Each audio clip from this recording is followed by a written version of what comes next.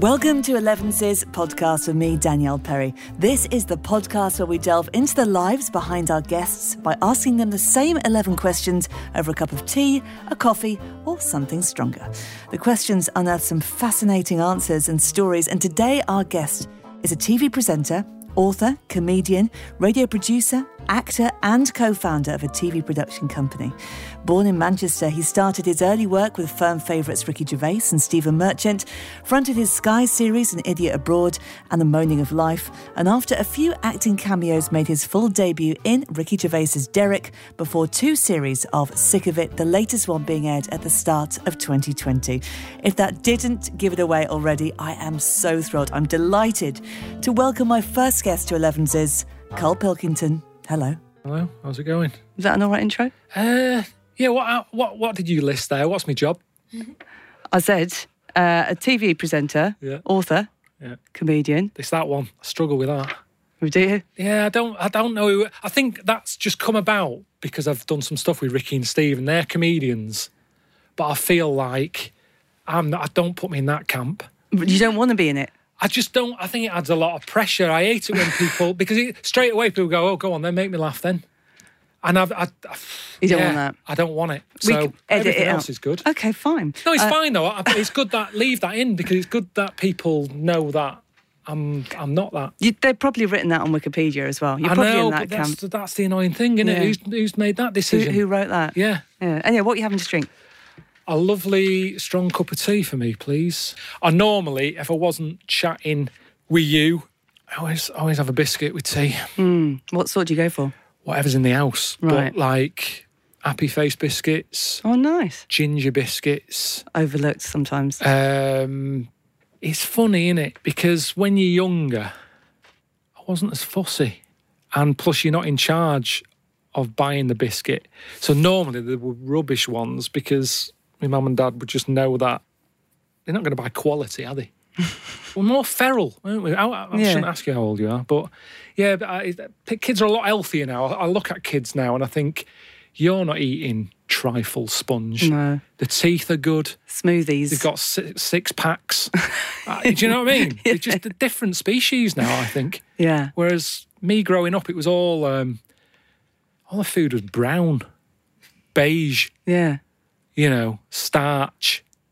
It's changed a lot, hasn't it? When you think about the different... I mean, there's still foods I haven't had. When I think about it, it was... You had your basics of carrots and peas was your veg. Whereas, what was the thing I talked about on one of my trips? And I said to the director, I said, I haven't had one. Is it a kumquat? Kumquat, yeah.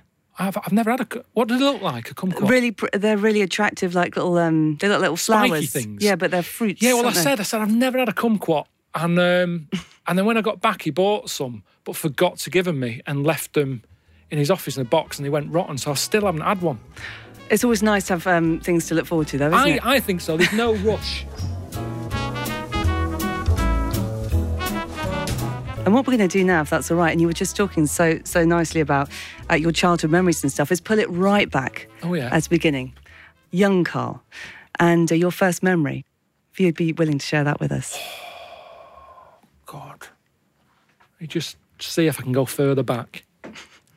For the purposes of this podcast, Carl's really thinking. I am. You've got to shut your eyes, haven't you? Mm-hmm. Why is that? So, yeah, I can't get past it. I can't go further back than this. It's just being in the hallway of the house, crawling. So I don't know what age you start walking about, but I was aware, crawling, and the dog was licking my face. Wow. And I think I was just about to mess with the plug on the wall. So that could have ended differently, but the dog kept me away, licked my face, and I don't really like it now either. The memory or the... Of dogs licking faces. You know, some people... I mean, I love dogs, I love pets and all that, but some people, they let them... have you got a dog? No, but the kissing thing is weird. Yeah, all over it. And I'm kind of like, what are you doing that for? So I don't know if that's this thing of it being a bit overpowering when I was a kid. Yeah, yeah. But it stinks, doesn't it? Dog saliva. I mean, they're eating dog food and that. It's rank. Yeah. But that, I'd say I can't. Let me just think if I can go. And it's not that special, that, is it? That's not like an amazing moment. No, because I was going to ask you about your hallway and what it looked like, and it was. You can remember all of that as well. It was just nothing fancy. A little box. I grew up in a council house in Manchester, so all the houses looked the same.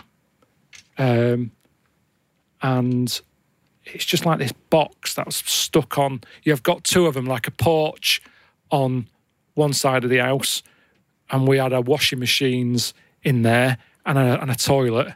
And then on the other side of the house where I was, where the dog was licking my face, in that little box was, we had one of them, I don't know, you don't see them really, freezer. Like a chest freezer. Chest freezer. Like the one out Who the has Snowman? them? Like the ones you get in like Iceland and that. Exactly. And it was lovely to lie on top of because it was warm. Of course. Like a hot tub. Yeah, nice. A 1970s sort of sunbed in a way. It was, honestly. It was really nice. And because we didn't have central heating or anything, it was this foam was on there. Everyone sort of lay on it, really. There's a lot of clobber on the top of it, considering that it's something that you have to open a lot to get out.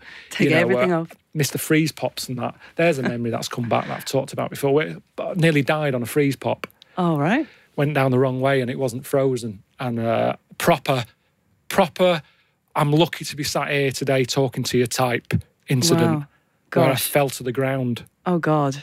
Probably, I'd say 32 seconds max of what life I had left choking on this thing. Who saved you? My mum.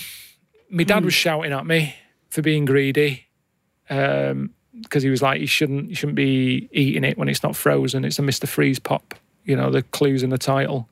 And I didn't wait for it to freeze. It was just liquid. Again, that bright liquid sort of 70s, Chernobyl style stuff in a plastic tube.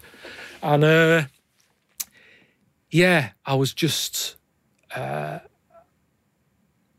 went down the wrong way. I choked a lot as a kid. I was always like, I don't know if it's greed or if I just had a small throat. I don't know, but I just got a lot caught in it. Mint Imperials and bottle tops were the things that always seemed to be stuck in my throat. And, my mum she just got used to listening out for me, sort of coughing like a cat with a hairball. And, I just got lost. It seemed a lot longer, but I reckon well over a minute.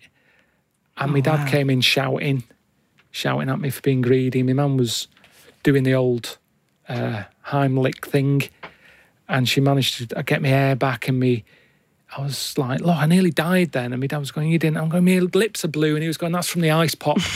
And I swear, I still think about it now and again when I have a bad day and I think, I'm sick of this. I'm sick of being on this planet. I think back to then and go, God, I might not have been. Yeah, right. So I shouldn't, careful what you wish for. Yeah, it's interesting. But there's, I'll never forget that. Yeah, fascinating. You sound like you were quite a bright and very aware child. Like, those memories are quite early on. What advice would you give your younger self now? Sitting here today, what advice, if you're looking back, would you give younger Carl? So what... God, that's a tricky one, isn't it? It's interesting because as me, I don't think I'd give him any advice. And I think even as a kid, I wouldn't want it. It's okay. Because at the same time, life, I don't like giving advice to anyone because what's to say it's going to be the same for them as it was for you and, Would you say it's a pet hate of yours then? Advice? Yeah. Yeah, it's weird because I like listening to people. I like listening to people more than talking, to be honest. I'm not that good at making mates, and a bit of it is because you have to get involved a lot, and sometimes they want advice.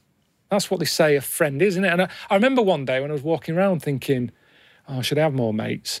And I was walking, in fact, I was in New York, and I was walking past people, because Americans are louder, aren't they? So you can hear what they're saying. And every time I walked past people talking, it involved someone giving someone advice. Right. It was always, if I was you, what I'd do, you know, and don't worry about her, you know, she does this, what you want to do. You know what I mean? Yeah. And it's interesting. And then I was like, is that all people talk about? It's just everyone telling each other what to do. Yeah. And who's got the right answer? And life is just working it out, innit? Mm-hmm. I mean, if you were born, you come out and someone gives you a handbook and says, there you go, that's what to do. How boring would that be? It'd be terrible. It'd be shocking. Depending on who wrote it as well. Yeah, who's right? So, and then the people who you look up to, you know, I'm quite jealous of really intelligent people who can string sentences together perfectly and, you know, seem to have life sussed. But a lot of those people, the more and more you listen to them, you realise that they're not right in the head. There's a lot of trouble going on. No one's normal. That's the weird thing. There's a lot of people who go, I like them. They seem really grounded, normal. Everyone's normal until you get to know them. And then when you get to know them, you realise everyone is mental. The cracks start to show. I'm telling you. So I think just forget, I wouldn't even, do you know what? I wouldn't even want to tell younger Carl that I'm the older one. I'd sort of, I'd keep walking. Right, okay. Yeah, That's fair leave enough. him. Has anyone else said that? Is that really bad? Does that say something bad about but me? it's a really fascinating answer that you give him because because you have you strike me as such a comfortable person within your own skin. Not though. Well, my next question is, when did you completely feel like you? What does that mean? I'm not comfortable as myself. You know? I don't think I ever have been either. There's different levels. I think my confidence has got a little bit better maybe. But then there's times when I wish it hadn't, because when you get confident, sometimes that's when you make mistakes. Oh, God. That's the goal, isn't it? Isn't that what, like, Buddha people say about being comfortable with yourself, being at one with yourself? Contentment. Yeah. I suppose contentment is at one with yourself, isn't it? I just don't think I ever am. It's like I'm never happy. I'm never at ease with anything. All the work I've done, it never seems good enough. And I go, I shouldn't even be given the opportunity to do the work that I've done. And I want to be better. But it's really bad, isn't it? And then what I have to do is gardening, I find sort of puts me at ease a little bit because I'm just focusing on a really simple task. That's when I'm at ease. Yeah. But it won't be forever. Yeah. And then it gets to a point when I get sick of work and I go, I'm not doing any more work. I've said it so many times, it's like, it's not for me. I've got to find something else. And then I try and be creative in another way. Create something else. And at the minute, I've just ordered a origami kit. Oh, nice. Yeah. Paper crafting. Paper crafting. It's something you can just make something, you focus on it.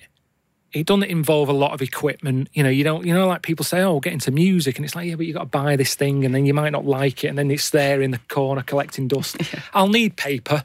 Do you know what I mean? Origami isn't something, there's not much investment. It's little bits of tissue. You make something, you go, I did that. And you either put it on a shelf or you scrumple it up, put it in the bin, or you unfold it and put your shopping list on it. Yeah. It's not going to be a waste of time. It's going to be fine.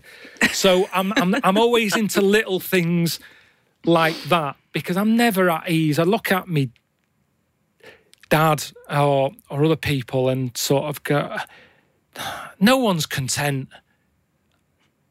I'm trying to think of someone who would you say you look at and you go, they're really content and they're happy with their own skin? And I've got a few pals probably, but they're all... Someone famous though, someone who you go, they've got it sorted. I'd like to think Joanna Lumley did. She looks quite content to me. Floating around, being fabulous, yeah. She's pretty cool, isn't she? Yeah, I don't know. I've never met her. And Who she would cries you say? a lot. Cries a lot, though, Does doesn't she? Yeah, she was on one of her travel programmes and she saw some goat on a roof in some, I don't know, Kazakhstan or one of those sort of, I don't know, wherever. It's too much. And there was a goat on the roof and she was just like, that's beautiful. And she started crying and I thought, she's not stable. You shouldn't be crying at a goat. She's probably a lovely woman. I shouldn't judge. And maybe you shouldn't have told me, Joanna Lumley, it's your fault. Sorry. But the thing is, I think we're all messed up. And a bit of me is jealous of Joanna Lumley crying at a goat because I haven't got... My girlfriend's always crying at films and stuff. She cries. She was crying today, like listening to the radio on the way here. And a bit of me thinks, I wish I could be that emotional. But I'm always a little bit suspicious of everything.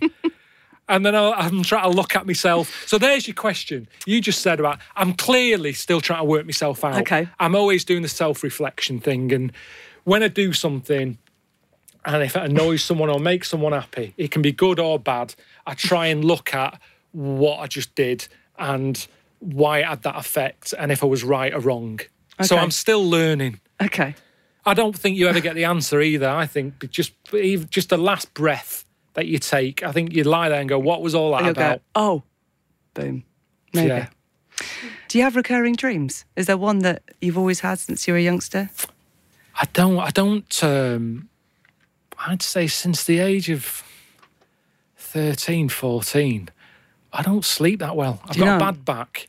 I was in a shop the other week trying to get a new mattress. A decent mattress is so expensive. Yeah, it's hard, isn't it?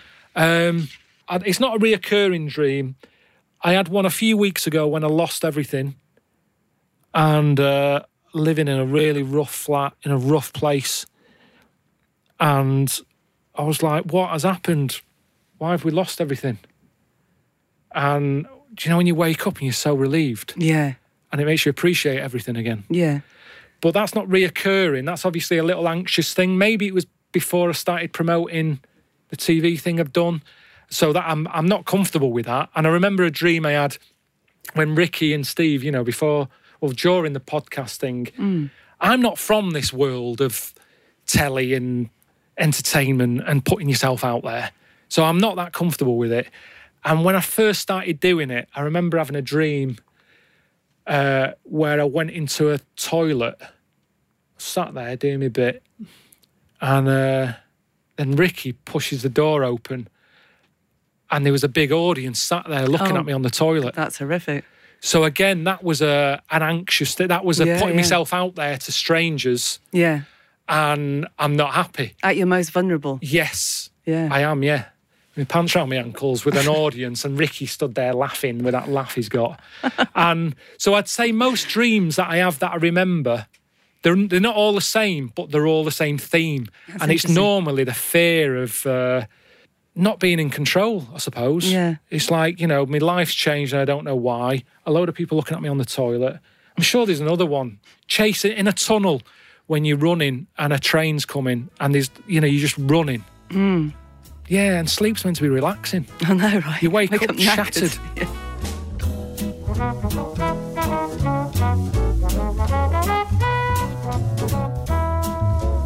Talking now about sort of, if there was maybe a work of art or a piece of music or something that goes under the umbrella of art that takes your breath away. So one song or one album, one artist, anything like that. Something that recently... That isn't...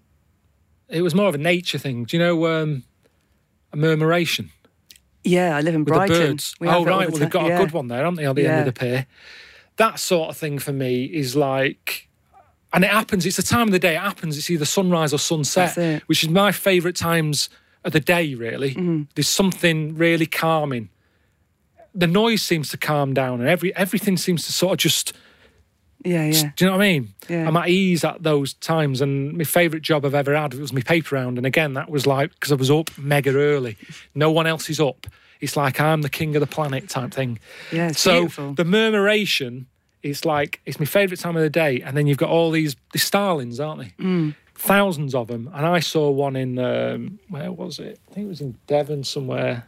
And it's just like, it's chaotic, but it's organised chaos, isn't it? Takes your breath away a bit, doesn't it? Thousands of starlings doing some sort of dance.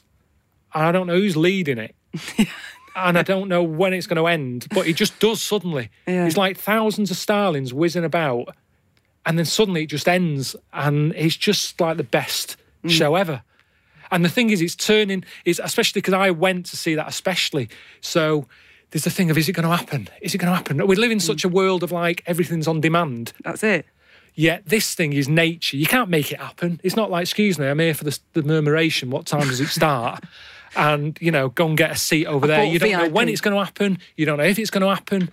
And so that anticipation of it is really good. And plus I'd travelled quite a long way to see it. So it's that thing of, we could be going home here. It might not going to happen. So there's that. And then it happens. And it's this sort of noise that you get from it, from the wings. And I love it. So that's, I mean, it is art, isn't it? I agree. Yeah, absolutely. So there's that sort of art. And then there's stuff like the Lowry stuff. I like that sort of, it's not brilliant drawing stuff, but it's life going on. So. Did you see the film? The recent one? Oh, no, with Timothy Spall. I watched it like last week. It was Is it good? Yeah, it is good. Because I like Lowry. I think it's really interesting stuff. Yeah, it's just, I mean, maybe part of it is because I'm from the north, so a lot of those factories and things were still there. They're not now. They're all fancy flats, you know what I mean? Yeah.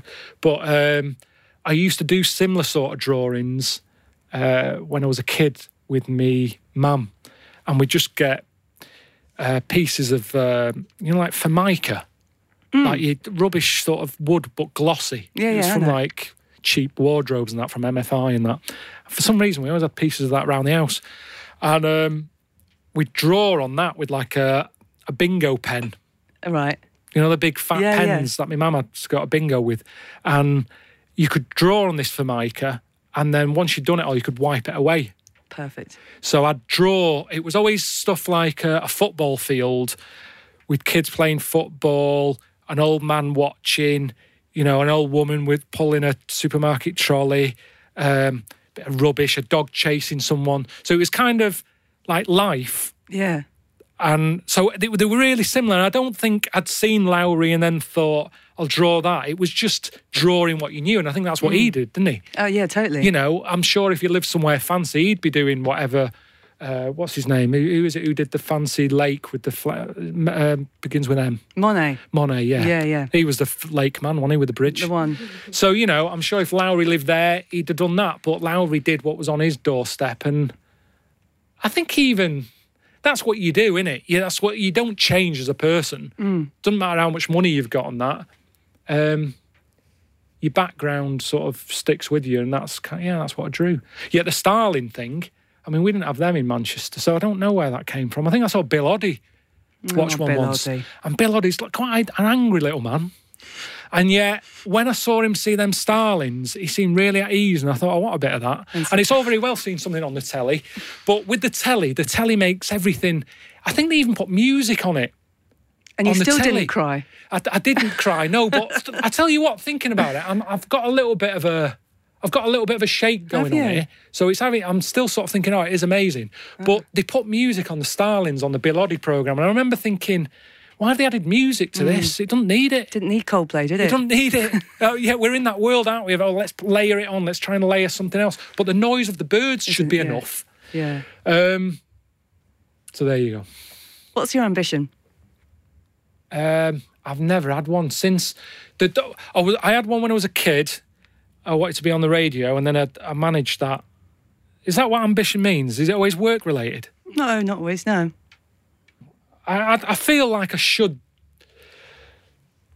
do more when I'm always talking about being in work and not working anymore. I tried it once. I tried retiring once. I lasted 7 months. I was like, I can't do it. But I know that feeling's coming on again that I can't do work anymore because it does me head in.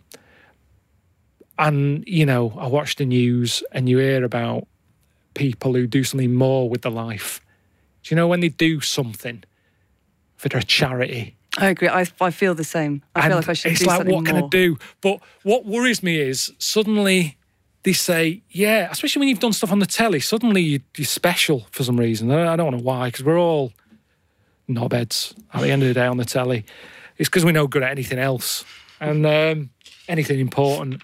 And yet they sort of go, will you be an ambassador for something? And you go, come off it. You know, that means standing in front of people and being a good talker. And, you'd be good at that. honestly, I'm so not. It depends what mood I'm in. Right. And I can't I can't do Can't like turn these it on. speeches. Yeah, that, like, come on, people. Like people can, like Morgan Freeman at the end of Independence Day and all that.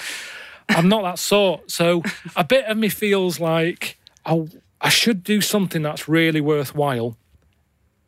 Maybe, because it's not over, is it? Just because you're dead doesn't mean it's over. You can leave your legacy. You can leave something. You can leave a quote or a way, and I might do something in the future. I don't know. Something could happen round the corner that I don't know about yet. There's a quote about how you die twice, and it was like once when you die, and then again when your name's said for the last time. Oh, right. I've never heard that before. It's good, isn't it? Yeah, it's like a finality, isn't it? Someone at some point, because people still talk about you when you're dead, and then at some point, somewhere on the planet, someone will say your name for the last time, and then that's it, they move on, and no one talks about you again. But so you never know. You never know if... I hear stuff. I hear bits, like stuff that I've done in the past has cheered people up. And they tell me how it brought people out of a dark space or whatever. And you go, oh, that's good. Because at the time when I was doing the thing, I wasn't thinking about this being that important. And then you hear how it's changed someone's life and you go, well, that's a pretty nice feeling. So maybe we're all going to do it without even knowing it. Should you know? Is it so we feel better? Probably. Or just some people like to have that personal kind of goal, that focus. I suppose it depends on your character, doesn't it? You see, because I've never really had a proper plan, I don't know. I haven't got an aim, and maybe that's better. And an ambition, anything else that I'm thinking of. It's probably less pressure. It's probably a more peaceful life. I think so. I think that's where everything's going wrong. All this, I've never had a 5-year plan. People talk about 5-year plans and you've got to be better, you've got to do better. It's such an unhealthy message, isn't it? It's a bit like how the money thing, how businesses run, and, it's like we've got to make more money this year. Got to make more. Why aren't you just happy with the amount you made last year? It's enough, isn't it? You're paying everyone. Yeah. Staff's being made and profit's being made. Why is it always more? Get more. It's kind of like, no, get less. Do less this year. And then next year do a bit more. Or whatever, or get the same. Maybe that is progress. Everyone's just like, looking always forward, but maybe just sort of standing still is progress, isn't it? If you're churning over and you're operating, that's all you need to do. Of course, you're not dead. You're carrying on. You've got up. You're doing something. It's so unhealthy, isn't it? Speaking of this, actually, this leads quite nicely on to the next question, which is, when were you at your happiest? And would you like another cup of tea? I'd love one, yeah. Is Adam going to make it? Because he knows how to make it. No diss to you. We'll have a look at that. It's that. It's that with no sugar, that colour. It's really important on the colour. Cheers for that. Cheers.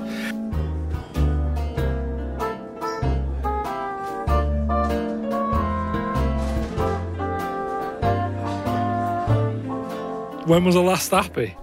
No, when were you at your happiest? It's funny, isn't it? Because when you're at your happiest, you never realise it, do you? Yeah. You don't know you're at your happiest. It's such a waste. I mentioned it to you before. Doing my paper round. Right. I was earning money. I liked having, I was doing that at a time when I was rubbish at school. I knew I was rubbish as well. That's the thing. I mean, there's a lot of kids who don't know they're rubbish. They're just kind of getting on with their life. But I knew I was rubbish. And I knew that I was about to have to leave school and I didn't know what I wanted to do. And it was a scary time, really. And I just think the paper round... It's like I've got a purpose. I knew I was really good at it. I've said this before in interviews, so it's got to be genuine. You know what I mean? It's not just like this is just what's coming to my head. It sticks with me that, I had a responsibility. The bloke who run the shop knew I was good at it. Yeah. He relied on me. I got in early and I did my round and then went back to see if anyone else hadn't turned up because I was happy to do another round and get some more money. And it was just no one telling me what to do. I knew what to do. And it was simple. And riding about on my bike, which was what I like doing. Mm-hmm. I'd listen to the radio on my headphones sometimes, again, which I like doing. Everything about it was just suited perfect. You. Yeah. We've seen you obviously have so many working relationships with people like Stephen and Ricky on screen. Yeah. Who, though, is your best friend? Well, it's my girlfriend, isn't it? I've been with her, Suzanne, for 20 odd years, 26, coming up to, I think, 26 years this year. And it's difficult. I think I already said to you, making friends is, proper friends. It's hard, isn't it? Really hard. And I know we live in a world where it's like social media, but that doesn't count. That's not friends. It's just, I don't know what that is. I don't get involved in it. I don't know what it is. With Suzanne, I can say what I'm thinking without it being, no one gets offended. She knows I'm asking something because I want to know the answer. I'm not trying to be funny. You can just be yourself. I mean, you're talking before about, when I'm myself or whatever. I'd say I'm most at ease and most myself when I'm with her, because I'm not thinking, God, how's that person going to take that? Am I going to upset them? I don't want to upset anyone. But it's... and it's hard making friends. Once you're in the public eye, you're on the back foot. You meet someone new who could potentially be your best mate, but they're what's the way to say it? They're what is it? Like, they've got the advantage because they know more about you than you know about them. Yeah, that's super weird, actually, isn't it? It's like they've got a head start. Cheers for that. That does look like an all right tea. The colour's good. Yeah, that's all right. That. Yeah, it's like a head start, isn't it? So they know a bit more about you, and you know nothing about them, and they've maybe already got an opinion on you, even though they don't even know you. They only know you from your radio or telly or something you've said once, and they're judging you all on that. And yet, I just wish you could sort of go, fresh start here, forget everything, just judge on what you're seeing in front of you now. Yeah, I can see that. So I do struggle on the friend front. Got any pals from school that you keep in touch? Yes, I have, yeah. Yeah. I've got, mate Laurie, who I see every other week. Oh, nice. And it's good to talk, sort of go back and talk about growing up and memories. Because it keeps the memories alive, doesn't it, old mates? I think so. They really are, and that's... Yeah, I think that's really important. Maybe I live in my past a bit too much, but it's the thing you always go to as the... comforting though, isn't it? It is, yeah. And, with my mate, and there's another mate who keeps saying we're going to meet up, Darren Buckley. But he's busy. He's kind of got a family now. I haven't got kids. He's got kids, about 4 or 5 of them. Oh, he's really busy. So when we talk about, like, let's have a weekend away somewhere... Me and Laurie were like, actually, he probably can't. He's got to always do something for his kids. No, he probably really wants to go. He talks like he's up for it. Yeah. And then he says, I remember, like, this was about 9 months ago, and it was like, what about spring 2020? And it's like, I don't know where I'm going to be then. But for him, that's how his life is. It gets like that. It gets like, he's like a proper diary, and it's like, I can't live like that. But, my mates... I suppose just because they know me, we've got something in common. And I think that's the struggle I have with social media and, like, suddenly a load of people following every word you say. I don't think it was ever meant to happen, I don't like it. I find it weird. I don't think it's healthy. I don't think it works. I think, when people say, like, humans are sociable animals, I don't think they mean Twitter. I think they mean like a tribe in a jungle, and then you have your circle and you all look out for each other and you all live in that same place and you all know the same people, and when you say something, everybody kind of knows what you're saying because you're all from the same place. Yes. But when you blurt something out and then someone takes it the wrong way and they don't quite understand what you meant, it all kicks off and people are outraged. I don't think it doesn't work. It doesn't work, and that's why you can't be yourself on social media, even though, and if you can't be yourself, it's like, God, what? I don't understand what life is. If you can't be yourself and you've got to put this other life out there and then you're stepping on eggshells or whatever the saying is, I'm really surprised that it's lasted as long as it has. And it's not going, is it? It's not going away, is it? I thought it might. I know, I thought it might. And yet everyone's talking, but no one's listening. And I don't know. What was your question again? I'm trying to think if I've even given you an answer. No, you have. Who's your best friend? Who's my best mate? So, yeah, my girlfriend. And I hope I'm hers. I think I am. But she's more, like I say, she did better than me at school, and she's brainier. So it's weird. I've said it before. I sort of use her as my backup drive in a way. The hard drive. The hard drive. She's got a better brain. She can remember stuff I've said, or like... Or it's like Google, you know what I mean? If she's in and I don't understand something, I don't watch the news if she's not there because I don't understand what's going on. She's like a little Google. It's like, what's going on here? Why is everyone angry? And she'll have to pause it and go, this is what's going on. Brilliant. So she sounds great. No, she is. She's good, and I always think it's going to get to a point where she runs off. But I think maybe she must get some out of me. Well, you've been together how long? 20 years? 26 years, yeah. What do you think your worst quality is? It's not listening, but I am listening. It's just that for some reason it just doesn't go in. And I don't know. I think if I had some tests, they'd probably say, oh, you've got this and that and the other. But I can't be bothered having the tests because they can't change me. And I don't want to... It's too late. They could probably stick me on some pills and say, oh, do you seem calmer now? He's like, well, I do, but the pill's doing that, and where have I gone? Exactly. So, listening, and the other thing is, and this is because I don't really listen, because my brain's a mess, sort of shouting. I get frustrated because I can't put into words what I'm trying to say, and then I feel no one's listening to me. So that I feel the only time they listen to me is when I sort of raise my voice. Okay, yeah. And it never gets above that. I'm not violent or anything, but I have to sort of shout because it's the only time people sort of turn and sort of go, oh, hang on. What's he He's saying? not happy. Yeah, yeah. But I hate it because it takes a lot of energy to shout. And then you don't always get your point across clearly, and then you have to apologise. And luckily, I work with people who know what I'm like and work with me long enough, and they know it happens now and again.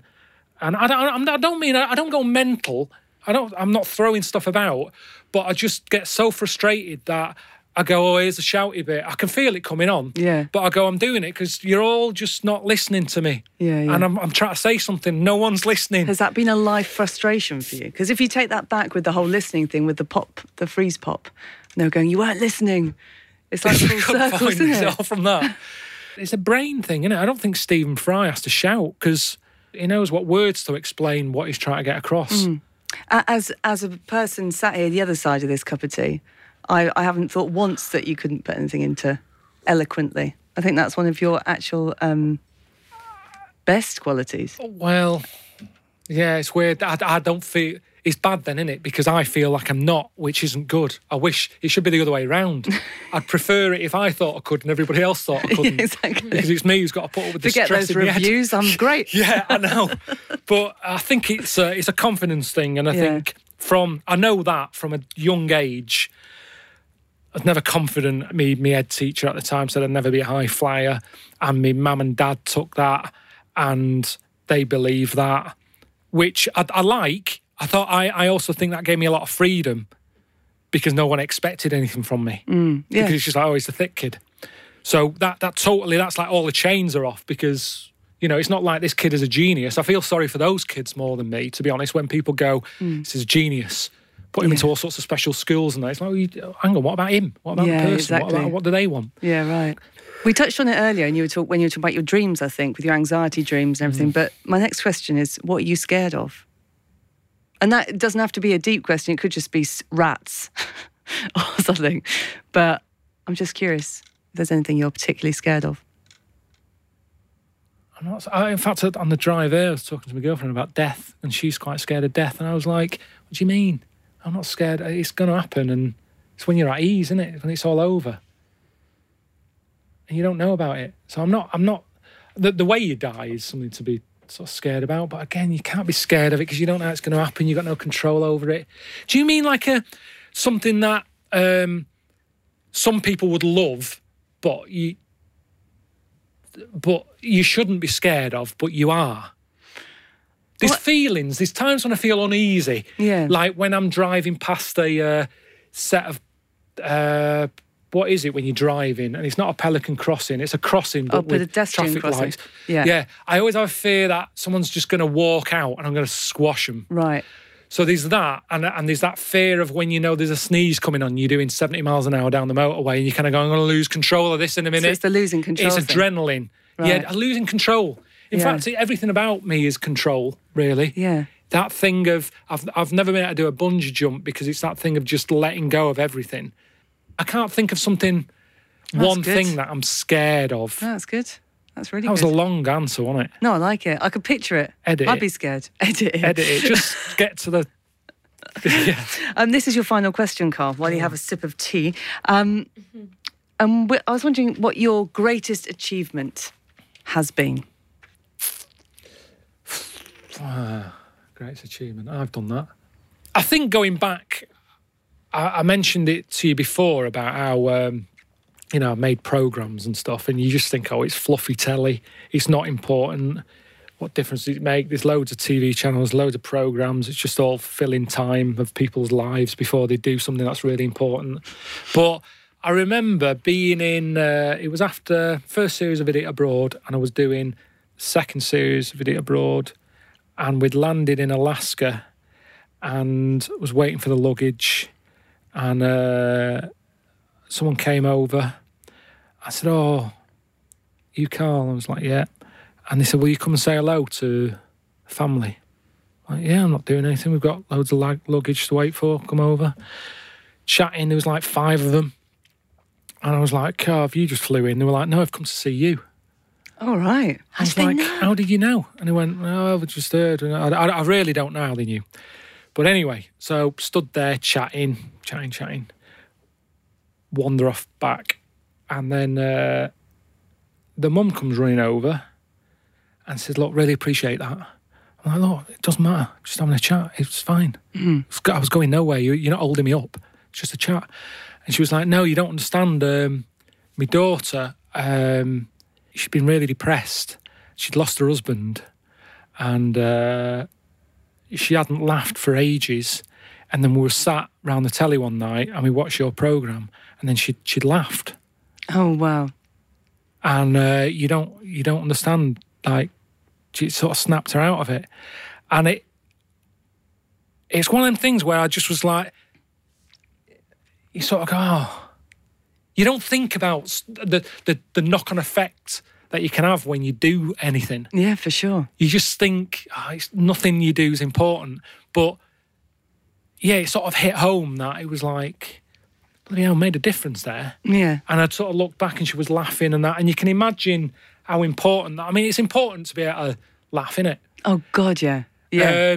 So that I'd say that was a point when I kind of thought, oh, this is worthwhile, actually. Mm. And was that it sounds like quite a moment for you where you must have been walked away going, oh... It just suddenly, it was just this thing, because remember, it was a programme called Idiot Abroad. I hated the title.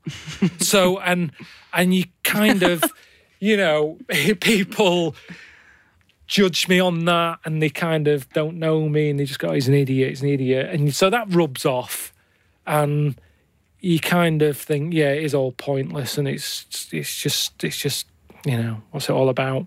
But then hearing that from, it's not even friend of a friend said this, it was there. Yeah. Do you know what I mean? Yeah, for sure. And the fact that she came back and it was just one of them things. It stuck with me. I mean, that was about 2011. Maybe everyone since is going, oh, that knobhead, can't stand him. But it doesn't matter because at one time it had made a difference. Yeah, totally. To that family. And you saw her. And I saw it. It wasn't just like, I get messages now and stuff and people say, oh, you brought me out of a low moment or whatever. But it was seeing it. Yeah. And thank God, like, I wasn't in it was a long flight. Thank God I wasn't in a mood or something and just went, we haven't got time. Do you know what I mean? It's like, give people time because you never know what they're going to say. Exactly. And what that does to you, really. It's true. You know, it's like if I didn't know that story, I could still be sat here going, everything I've done is pointless. So as much as they were sort of saying thanks to me for what you've done, it was a little bit of a pat on the back as well. Yeah. To me, even though I felt like I didn't think I'd do that ever in my life, like I'd make a difference.